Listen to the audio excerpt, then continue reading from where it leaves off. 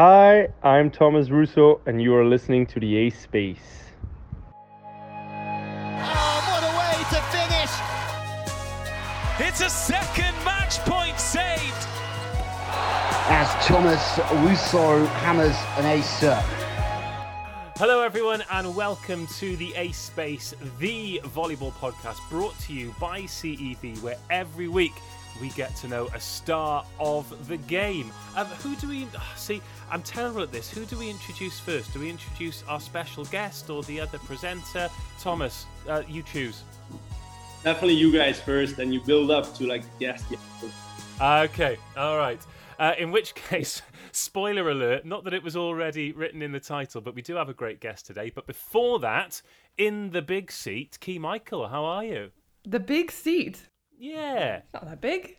I'm great. I'm so happy to be here. This is my second official podcast conversation. I feel I'm getting used to it. I'm getting comfortable. I'm not sweating quite as much. And yeah, all good. And our special guest, drum roll please. I nearly said Poland International there. I've messed it up already. Going into your fourth season in Poland, Belgian International. We are delighted you could join us. Thomas Rousseaux, how are you? I'm fine, thank you. Where in the world are you, Thomas? I'm actually in my own apartment right now that I had since, I guess, May or something. So it's brand new. I have my own place in Belgium, Brussels. Beautiful city. Happy to be at home. Yeah, most beautiful Really city in the amazing world city. for me. I tell you what, that's a big call, but yeah, it is pretty awesome. Also, we release these podcasts as a video now every Wednesday, and I make sure that I've got my little bit of foliage. But your place looks really clean, man. The fans are going to love that. Oh yeah, plants, yeah. I got some plants everywhere. My girlfriend is also she's a big plant mom, so. Oh yes, houseplants make all the difference in an apartment. Yeah. You can Corona cleaner. hit us, and we got bored, and we went a little over the top. There's 20 plants to feed and water and do, and yeah. I'm on board with that. Look at my backyard too. So we've got you for 3 episodes, Thomas, which is super exciting, and we are looking to cover a lot of ground in that time. You'll be fed up of talking to us by the end. But let's start with Brussels then. You're back there. How does it feel to be home and spend some time there these days? It feels pretty amazing. It always feels amazing to be at home, and because I just, I have a very nice home situation, in my opinion. Belgium is so small. My family's so close. I have all my friends close. So yeah, I was also very excited with the new apartment coming back after the season to my own place, because before I was still living with my parents. But then, yeah, Corona hit us. And it was kind of expectations were sky high also, we're going to be able to do all these things and, go to these concerts and festivals and this and that. And yeah, then that didn't happen. So it was interesting, but still I was just happy to be with my partner in the apartment, and we just focused on furniture and making it a home here, so.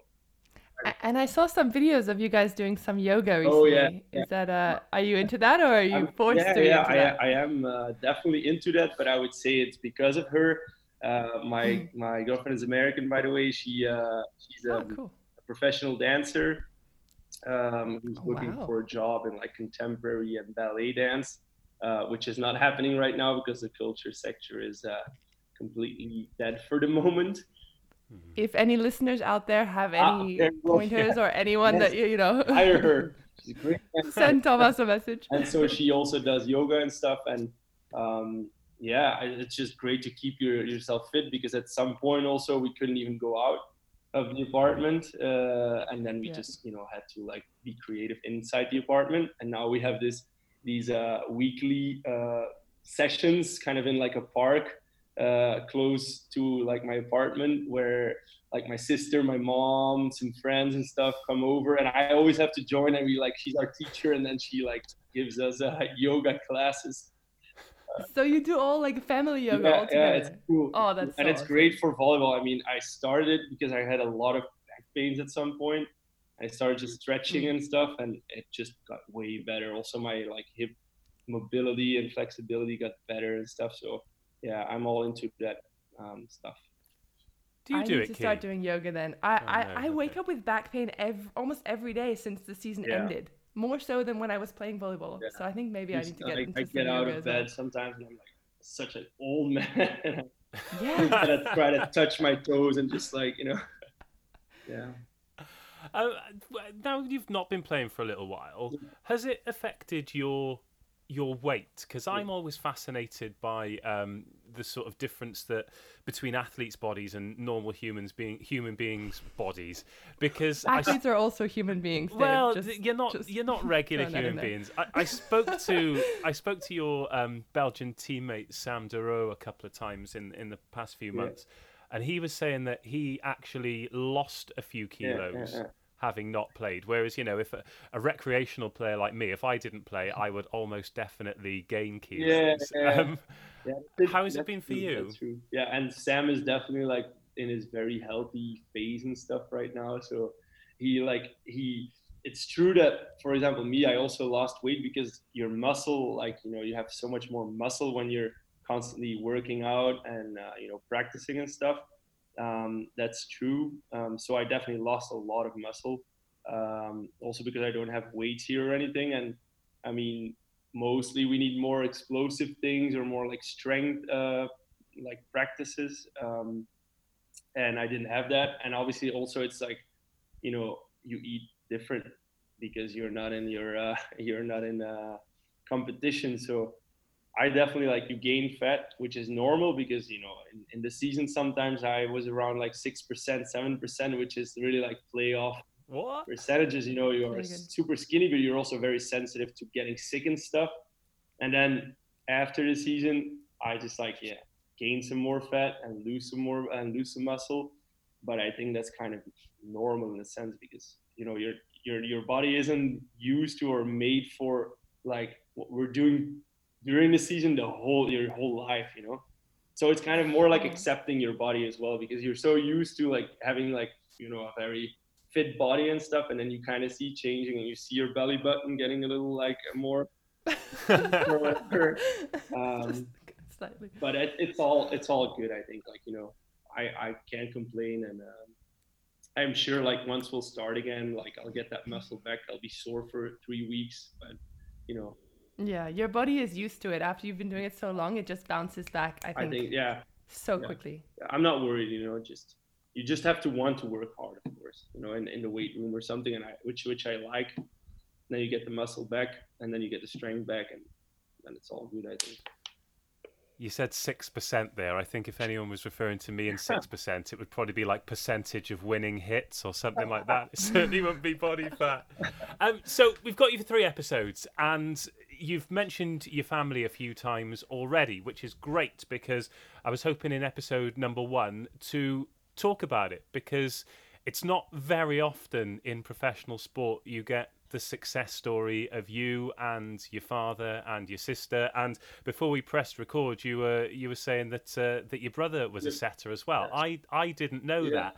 So let's start at the very beginning then, because it would be easy to make the assumption that when you were all growing up, your dad had played pro and he was coaching at a top level, and obviously it was a big part of your life. But how much do you remember about sort of your really formative years as a young child and volleyball? Was it a massive part of being a youngster?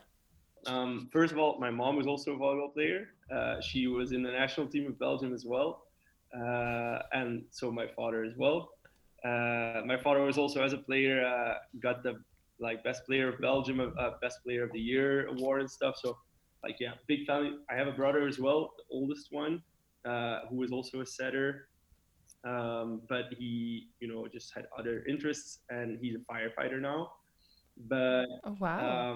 Cool job. so yeah, my first memory I'd say is so I was too young to play volleyball because I was like 4 or 5 years old, and my brother and my sister were playing, and they were playing in this club team that my father was kind of he was a coach there, but or like the head coach or something. You'd say like he would give practices to different age categories, etc. And it was kind of his club team in a sense. And but I always had to get go along because after school, like we both all three of us went to the same school, and then after we had our activities, and they were like practicing where my father was the coach, and I just had to wait there, and just wait for the practice to be over. And I was such an energetic kid, and I was always like wanting to join and this and that. And I remember going up to my dad once, and I asked him like, Dad, how do you spike? Like, how do you spike the ball? And then he showed me, but like he's right-handed and I'm actually left-handed. But he didn't think that I was left-handed, so he taught me how to do it, and I kept doing it with right, and I'm spiking with right now. And if he would have let me spike with left, or he would have thought about it, maybe I would be like an amazing left-handed, setter or something, or Yeah. no. And that was kind of like my first memory, like waiting there for my brother and my sister to finish the practices, and I just got so into it and wanted to join that at one point my dad caved and he let me like join, and he said it was such a pleasure to see me, and he said I did really well, like that I was very good, like my attitude and stuff, because I was kind of like a crazy kid when I was younger. So from then on, he just he let me play, and that's where it started. Yeah. Wow. Interesting you say he let you play. I most people that I know that are coaches and parents, they can't wait for their kids to join in, and that's all they can think about is I can't wait until he or she is a little volleyball player. Yeah, but the thing is, like, my parents are physical educators, so that's their jobs, like, or that was their study direction, I guess. So they're like, they didn't want us to necessarily play volleyball, because I also played 3 years of soccer, for example. So they were really like, we want them to make the choice, like doing whatever they want. I did, like, before I did some judo, I did some other stuff. Like, they let us try a lot of things out before actually letting us play volleyball, because they were like, we don't want to be those kind of parents who are like, you got to play volleyball, you got to be like that, I wonder if that's why you love it so much, you and your sister, and you're so actually willing to work hard and go far, because you chose it. You chose it for yourself. I mean, I feel like I do. Like I said, our older brother, he doesn't play anymore, and that's fine. Like, it's like some people have this idea about our family that, you have to play volleyball, or we're all like, we're at the dinner table talking about volleyball. But there's so many dinners and whatever that, like, volleyball isn't even mentioned once, So that's just a little bit like, I think the outside world thinks we are really completely all volleyball, and we had to do it because of our parents or something, but that's actually not the reality. So yeah, that's kind of I guess that's my answer. I hope it's not too long. No, that's perfect. That's just what we were after, actually, because one's only got to take a look at your personal Instagram to see that you are an incredibly close family, and it seems like you've got a lot of support for each other and a lot of love for each other. One thing that I did find interesting with you and your sister is that you played in Italy in the same year, and you played in Poland sort of from 2017 onwards. Was that coincidence, or was that a deliberate thing? Like the fact that she was also playing there, or? Yeah, obviously different teams and different cities, but you seem to be in the same countries at the same time. Like Peter Verhees was also playing in Monza with me, another Belgian player, and we just had our little group like around Milan, which was amazing. Like, to have I have a good connection with my sister, of course, so it was good to have her with me. And then I saw like, I can go to Poland, and Elaine also was in Poland, so that was just great. It worked out well, even if we weren't close necessarily, like playing close to each other. It's still nicer to feel like you have your sister there, or you have some like support or whatever, or family. And then I signed with Rousseaux, and she was already like playing in that like city, like for the women's team.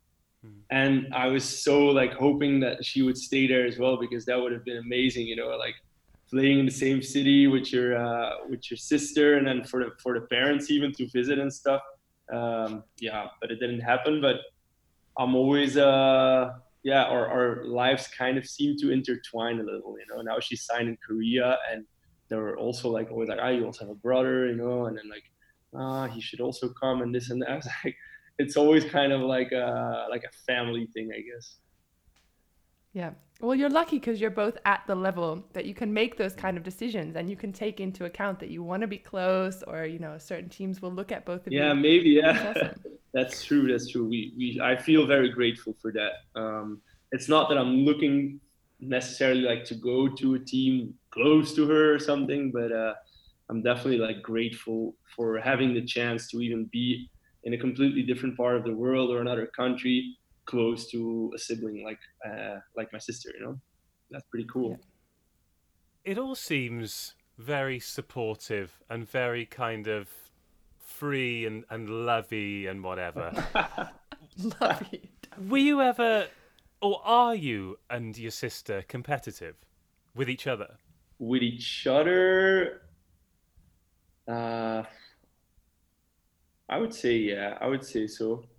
But more like when we were younger, I guess, because now we don't, like, more in sports and stuff for sure. And I was definitely like a big bully in the family, like Really? crazy sometimes. But now not really, because you like grow up, and then you just don't see each other that often anymore. So there's also way less, I guess, possibility for annoyance or something, or for competitiveness or whatever. So I guess. So you've gotten closer over the years. Oh you'd yeah, say. but we've always I feel been like that's really the way it close. was. But maybe I matured a little because maybe that was always like the how to say. Yeah, I was sometimes just a little bit like annoying. It was like my way of showing her love or something, teasing her a little and stuff. So in that sense, we were like kind of competitive when we were like doing something and like on each other's back or something, but in the most positively actually. So. Key, of all the people you've met in volleyball over the years, in terms of players you've played with, played against, coaches, friends you've made, have you ever met anyone less likely to be a bully than Tomas Rousseaux? I know, actually, I have to say, as I was doing my research for this podcast, I sort of put the feelers out. I sort of asked around. Some people say, what do you know anything about Tomas or Helen or their father? And I have a quote for you. Do you want to hear it? Sure. Yeah. Tomas is really funny, very outgoing, fun to be around, so you'll be really comfortable. Wow. So now... Yeah. And now? Are we playing a guessing game?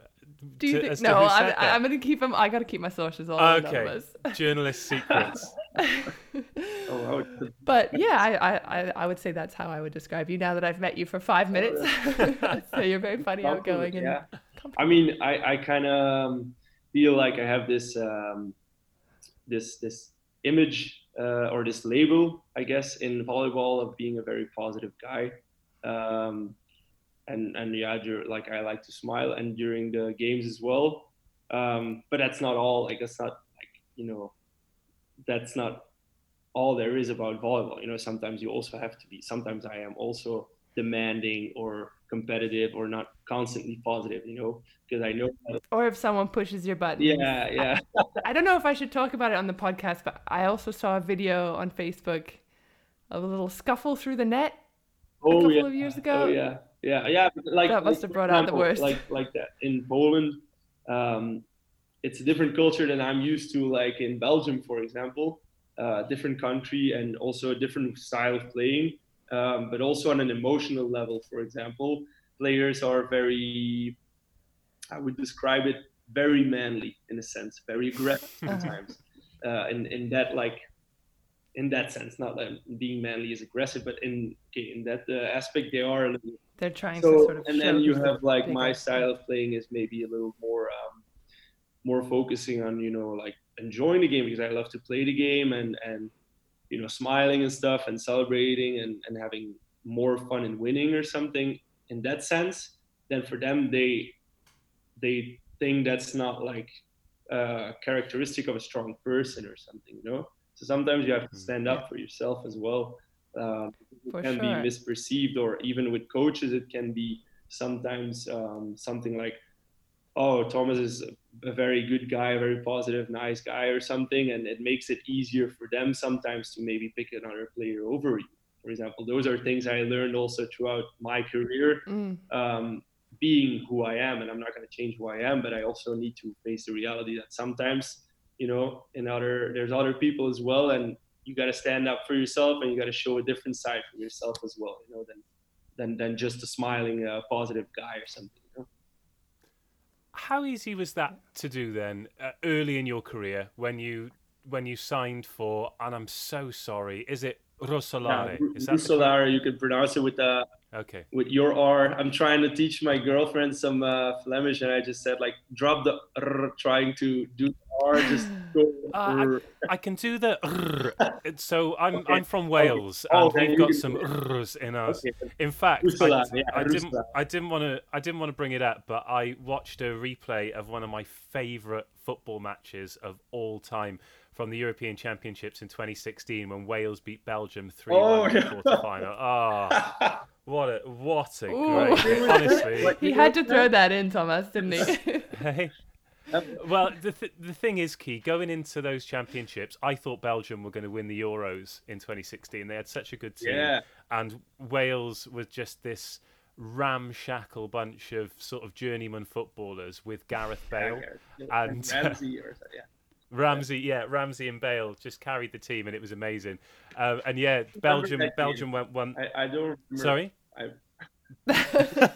Belgium it's went not 1-0 burned up. into your memory. Belgium went 1-0 up with one of the best goals of the entire tournament, and then somehow out of nowhere, Wales won the game. But anyway, moving swiftly on. So Rousseaux. So they were your first professional club, and of course, your father was the coach. Yeah. So how was that as a dynamic? Obviously, he wouldn't have signed you if he didn't think you were good enough, and you certainly were good enough. But people talk. Yeah, good question. Because before, so in this club team when I was younger, he was always my coach as well.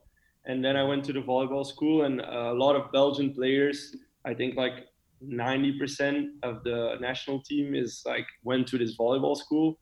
So it's like a big thing. He was my coach as well there, and then he signed with Rousseaux, and I finished volleyball school. So I was about to sign my first professional contract, and in that time I had a couple of offers from in that time it was Antwerp, it was Mazek, it was Rousseau and Lennik, and those were the big four really good teams, and Antwerp was really nice, and I really liked Antwerp actually, and I was talking with them. I was talking with Mazek, and then my father signed with Rousseau, but I didn't even talk to Rousseau, or I didn't even have in my mind, I would play there. And then he signed there, and I still wasn't then I'm gonna sign there, because my father is there. Because I honestly said I already had a lot of years with him, but he said listen, Thomas, this is my idea of the team. This is my idea of what I'm gonna try to do with this club and stuff. And besides the fact that you are my son, I really think I see a really important place for you in this project. And then, I just honestly I signed, but it wasn't because my father is there now. It made a lot of sense. And then, I went there with this young group, and we won the championship, and we won the cup, and we won the Super Cup. And my father was coach of the year, and I was rookie of the year, and our opposite was MVP of the year. So it worked out great, And they had really a couple of bad years just before my father came. So it was I was so happy about my decision, Yeah, I bet you were. Perfect timing. It couldn't have gone any better, really. We literally won everything there was to win. So you're saying you regret it all? It was a terrible decision. It was the right call. Even if it wasn't always easy, I didn't play the first part of the season because I was the rookie, and I had to really fight myself into the team, and I did it obviously. So my dad also didn't give it on a silver platter then, but I was crazy happy. Yeah, I bet. And I wonder if he was more aware as a coach and you were more aware as a player.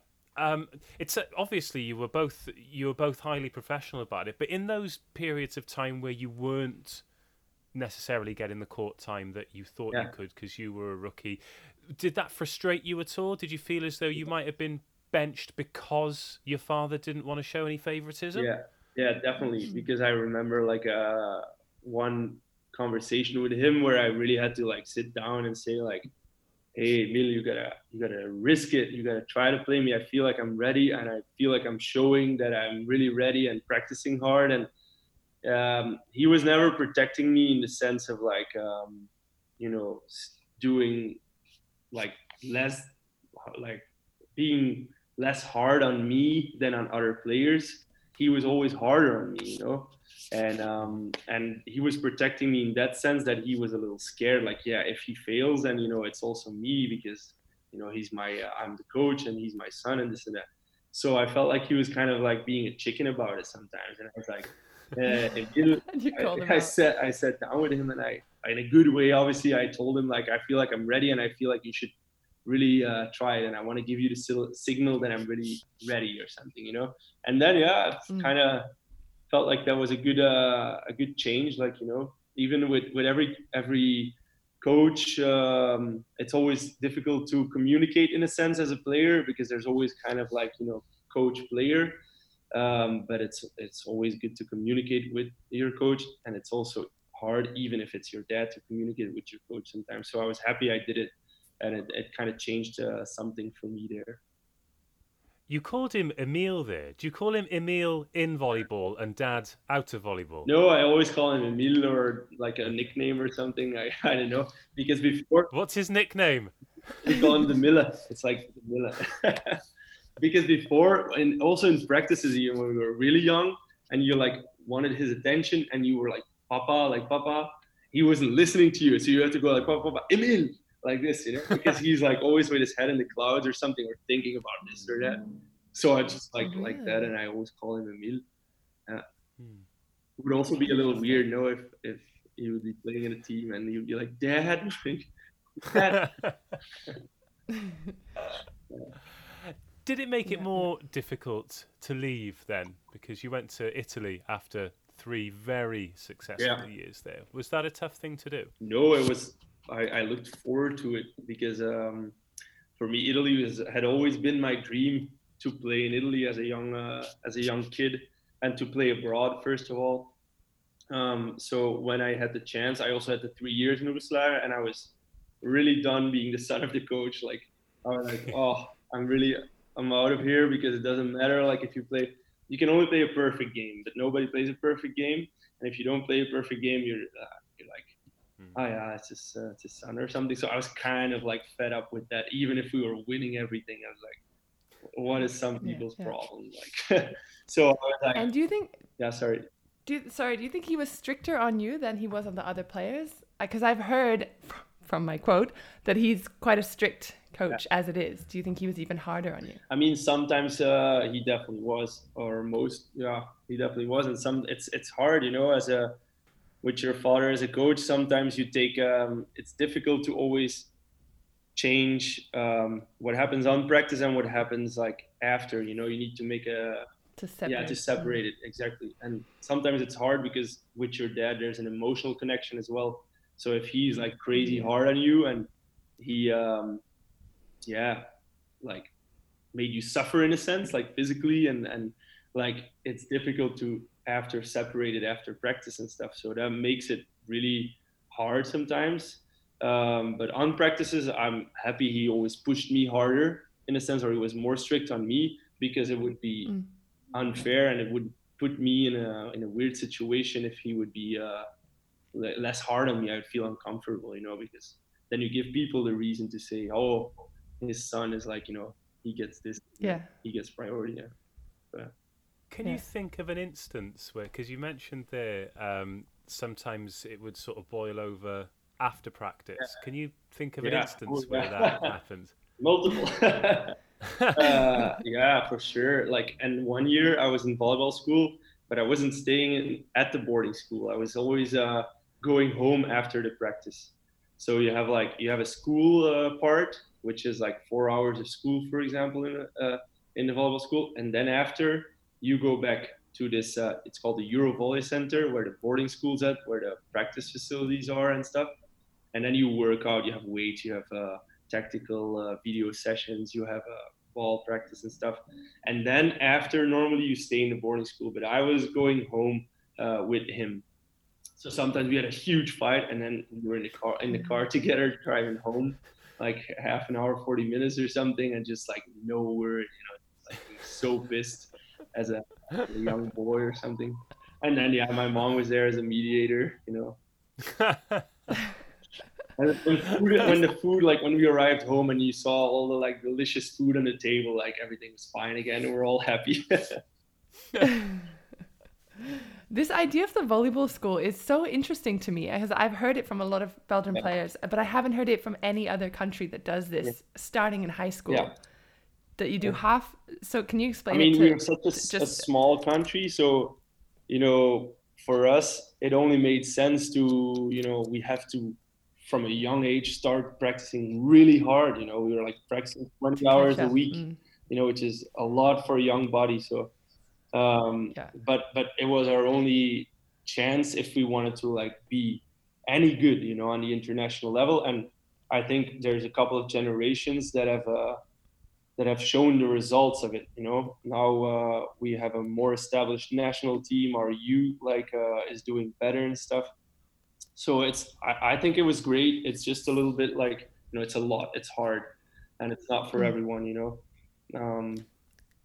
Are there players that go through the system and then don't go play pro or don't go to the national team? Absolutely. It's like, the best, we won the bronze medal of the Junior European Championship in Poland in 2016 or something. And the best setter of the tournament was our setter.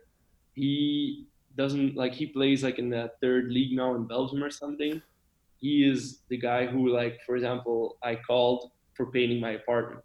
He's just like, he's painting apartment and stuff. And then you hear that this guy, he was best setter of Europe in this junior category, for example. And that's just crazy. And then you just, I think as a player, it's a decision you have to make, after the volleyball school, when you have a professional contract, am I going to go for it or am I not going to go for it? Am I going to study or do something else? And that's also a lot of players, they just decide to study or something, By the looks of things, he has done a very good job painting the apartment. Yeah. So you went to the volleyball school. Did your brother and your sister also go? Yeah. Okay. And whilst you were there, was turning pro always the thing that was at the forefront of your mind? Yeah. Oh, yeah. Okay. Because it's a serious commitment. I feel like I was going to this school before here in Brussels, a normal school, and it was so nice, just like kind of after you go to the volleyball school, you can't have those first parties or I don't know, Boy Scouts or things you're doing, like just like other stuff, and like even because you commit to this volleyball and you're staying there and like 5 days of the 7, and you're just exhausted in the weekends and stuff, so you give up on a lot of things that like other people have, and then some are probably after this like 4 years in the volleyball school, when they're like 17 years old, they're like, I want to go study now. I want to have this like social thing. I want to party. Which is fine as well, but it's, you have to make a lot of decisions to actually get there, and also for a young player in Belgium, unfortunately in Belgium, there's only, like I said, 3-4 teams that work professionally. So the rest they can play at, because the 4 teams have better players as well. So the young players, or they go to these clubs where they don't work professionally and they even practice like 3 or 4 times a week, which is not enough if you're still a young player, and they don't have weight sessions, for example. It's just not professional. So it is also hard if you don't get into one of those top teams. And then there's another thing, you have to play, because if you want to improve, you have to play. So it's also really hard, and you have to make sacrifices for it. And I can understand that some players were like, they get off of track because the system is not making it easier for you to reach the top level or something. You know? So is that essentially what happened with your brother then? See ya. Yeah. No, I'm joking. Bye. So, yeah. That's enough. Lovely podcast.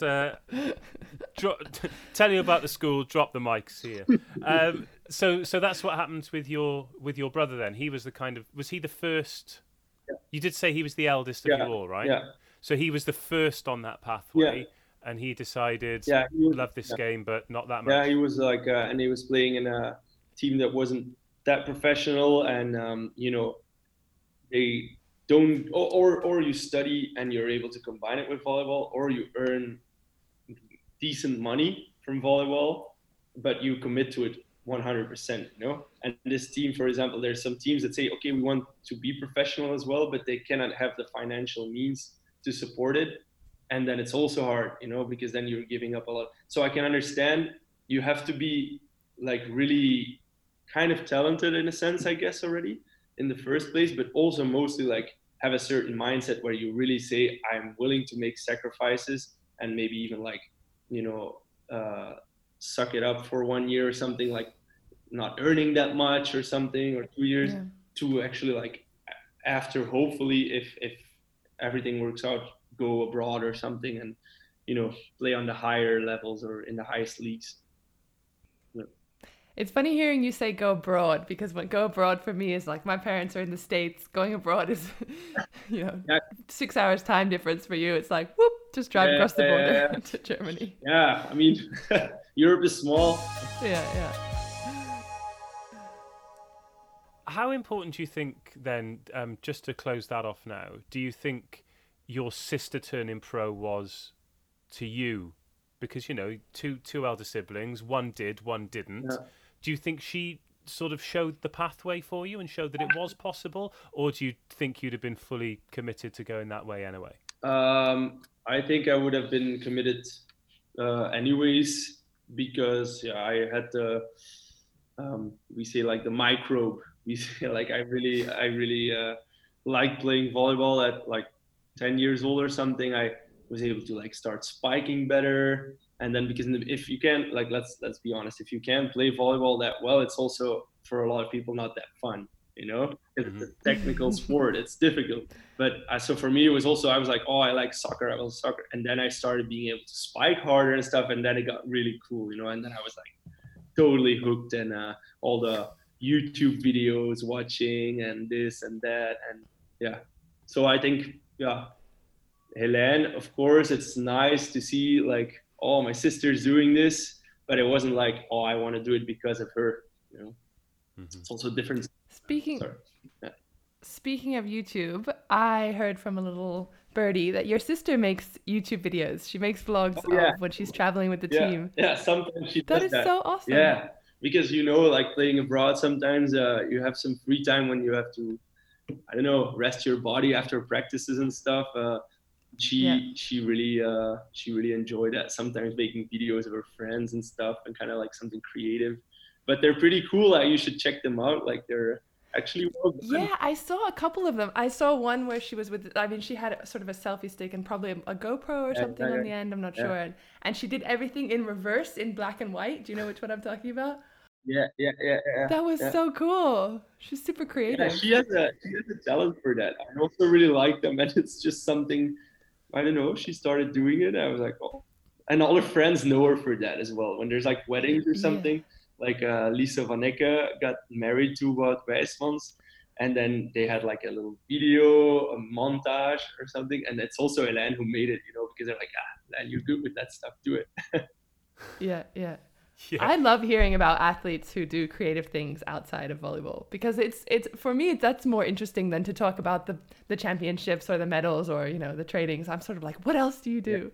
Like, I really wanted to ask you. I asked you about the yoga already, but I saw some guitars, some electric guitars. Oh yeah. In the background. Yeah, are you a player? As well, I don't know if you see it. Yeah. So I'm a bit of a guitar nerd. Talk to me. What are you playing? Are you any good? Are you acoustic? Are you electric? That good, I started playing guitar when I was in Katowice, so that was like 2 years ago. I started playing it, but I have a Fender a Stratocaster, Ooh. and then I have Yeah. just like an acoustic Fender here. But Nice. So you have 3 guitars. I have a ukulele I got from my sister actually. There's a ukulele there, and there's like an acoustic, and then there's an electric.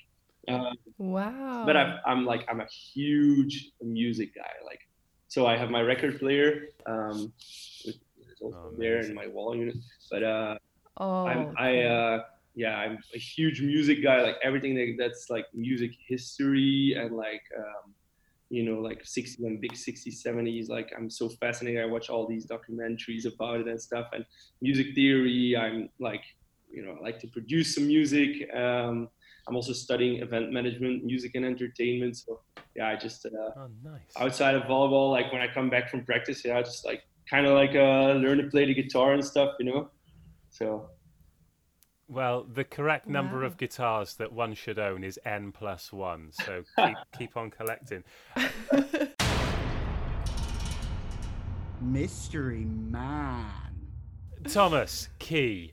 Yes. Mystery Man is a feature that we've been rolling with. Matt and I, Matt, who you will meet in a later episode, Thomas, we did a surprise podcast with Mystery Man, and we've been giving clues every episode to try and get our guest, which today is you, Thomas, and our listeners to try and work out who Mystery Man is. So I will read you the clues we've had so far, then I will give you another clue, and you've got to try and guess who it is. So, 9 clues so far. Do you play volleyball, beach, or snow? The answer was volleyball. Have you ever won the Champions League? Yes. What is your shoe size? 14. Right-handed or left-handed? They're right-handed. Have you ever won the European Championship? Yes. What part of volleyball are you best known for? Defence, spike, or block? The answer was spike. How many different clubs have you played for? 2. What year were you born? 1988. And have you ever won the World Championships? No. This is the clue for today. Who was your volleyball idol? Sergei Titushin. For those who are listening, not watching, Thomas has put his face super close to the screen so he can hear who it is. Yeah. Okay. Do you want to have a guess, Thomas? Spiker. He's European. I'm guessing it's an opposite. He has like big feet. What size feet are you? I don't know in US sizes, but what in European? 47 2/3. Oh, 47. Wow. Not Same as me. normal. But this is hard. It is very Because difficult. he must be a receiver then, because the Tukin, was a receiver. But he's known for a spike. He's known as a spiker. But then maybe he's also Russian because they look up to their like own players and stuff. But from 88, the thing is like that's already pretty old. Like, I mean. Oh, sorry everyone. I'm just Burn. throwing myself off the balcony. I am a full Olympic cycle older than that. It's just I know players better from like 93 to 190 back. 89 becomes already a more difficult. What I will say is, and I'm not supposed to give any clues, you've definitely heard of this player. Yeah, I guess so. If he was European champion already before. European champion who's won a Champions League. Who's won the Champions League? Yeah, he'd won Champions League. Yeah. Only played for 2 clubs. Yeah, that's crazy. Oh, But again, yeah. that threw me because I'm giving you far too many clues here. But I thought he'd only played for one club. I was thinking of Atanasievich, but he's not from 88. But he also played for Perugia and Belchatov. I think only like 2 teams, maybe. Okay, maybe. I mean, it's a good guess. We'll register it, and I can neither confirm nor deny. No, it's not the right guess because I know he's from 92 or 91, like that age category. Wait, give me one more guess, okay? I'm gonna say Sokolov, maybe. I can neither confirm nor deny. But two good guesses. You will get other opportunities and other clues to guess in future episodes. Right. What else do we have to do in this podcast, Key? We spoke a little bit about your sister, Tomas. Yeah. Do you want to hear the quote that I found? You quote gathered, and I've been gathering quotes. That's all I do. You've done some properly legitimate investigative journalism, and yeah. Matt was like, "Look, you're gonna have to do a bit of stalking." I was like, "Whoa, okay." Here we go. All right, so I want to see if you agree with this. Yeah. What I really admire her for is her extreme work attitude. There's nobody I know that works harder for what she wants. Yeah, that's a nice one. That's a really nice one. But she is really like, she makes you feel bad, like in Corona times, because she's working out every single day, like, and finding ways to work out with weights. And yeah, she is. That's very true. Like, really nice attitude, and she has a lot of, like, she already had a lot of injuries, so she has to take really good care of her body. And like when she's fit, she played amazing seasons so far. But a lot of seasons also she had something like, a little surgery here or this or that. So she is also, I think, physically, like, really for sure, like, she's on point, on top of things. So a nice quote. Wow, we're getting a lot of compliments. They're all anonymous though, because I don't want anyone to, feel like they have to say. Sorry. I like her journalism. Like, she does good research, Yeah. That's the only I get. I'm going on Wikipedia and finding all the stats, and I'm like, what else? I need that something extra. Inside stories. I've gone through down to like 2011 of your Facebook page. Don't worry. Holy moly! Actually, speaking of, I saw on your Facebook page that you asked for people to donate to Greenpeace for your birthday, and I thought that was so cool. Yeah. Basically, nobody donated. You got like 300 euros or something. Anyone's listening and feels like donating to Greenpeace. Yeah, because it's like Facebook gives you this possibility, like, to do it, and I was like, great. Mm-hmm. And I'm all about like climate change and stuff. Like I was like, this is still our biggest problem in this world, even right now. Corona and stuff. But so I was like, let's do it. Like, let's save the environment. And then, like, I guess I raised like 90 euros or something, or $90, and I put like as a goal like 500 or something. And I invited all of my friends. It was like 300 euros. What? Something like that. I think it was about 300 euros. Maybe it was a little more. Yeah, maybe I put like some money in there. I was like, I invited everyone. I was like, you jerks! Like, nobody like really. Serious question, and this is perhaps the most serious question we've asked you in the entirety of this podcast. Who's the best Rousseaux player? Holy shit! Sorry, it's a serious. Hold on. If I were you, I'd just say the baby that was just born, because I wouldn't want to offend anyone. I'm always sitting on the fence on those kind of things. I guess my dad never went abroad as a player, even when he could. Like, he didn't do it because he met my mom, etc.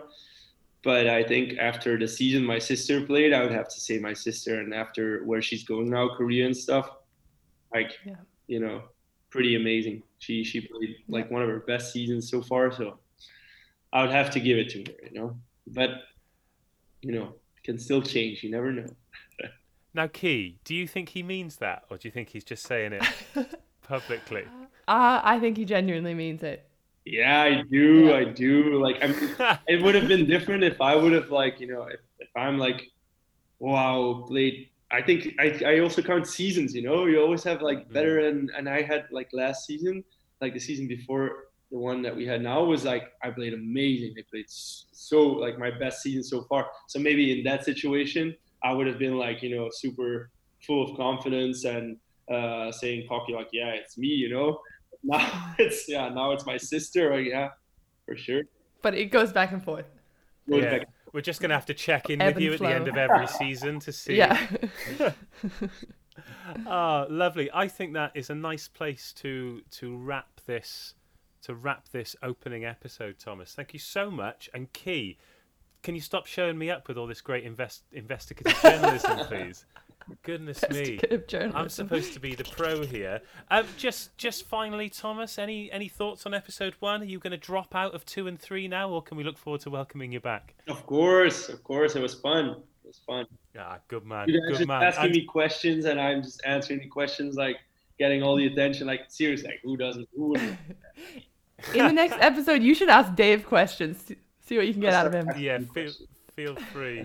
So I think we've talked about the Rousseaux family. In future episodes, we are going to find out about the Belgian team. I'm particularly looking forward to whether or not you know the answer. Why you are called the... I keep saying the Red Devils because I support Manchester United. I'm such a bad man. Why you're called the Red Dragons, which again I should know because that's what they call Wales, and why the women are the Yellow Tigers, and much more detail than that. And also, I'm looking forward to talking about playing in Poland because for a Brit, the first time you experience a Polish atmosphere, it is like the most positive punch in the face you're ever likely to receive. Positive punch in the face. What kind of analogy is that? Because it is like a punch in the face, but you're like, actually, that's all right. Key. It is not just the Ace Space podcast that you do. What else do you do for CEV, and when can people listen to it? Dave and I and Matt, we do unscripted episodes that come out every Friday, so listen up, people, and hashtag Let Volleyball Talk if you want to get involved, if you want us to talk about some things. Yes. Yeah, that's perfect. And the podcast comes out on Monday, the video on Wednesday, and then the unscripted with myself, Key, and Matt on Friday. Like, subscribe, tell your friends, write us a review, and we'll bring you more great episodes like this one with Tomas Rousseaux. But until next time, goodbye. Bye, everyone. Bye.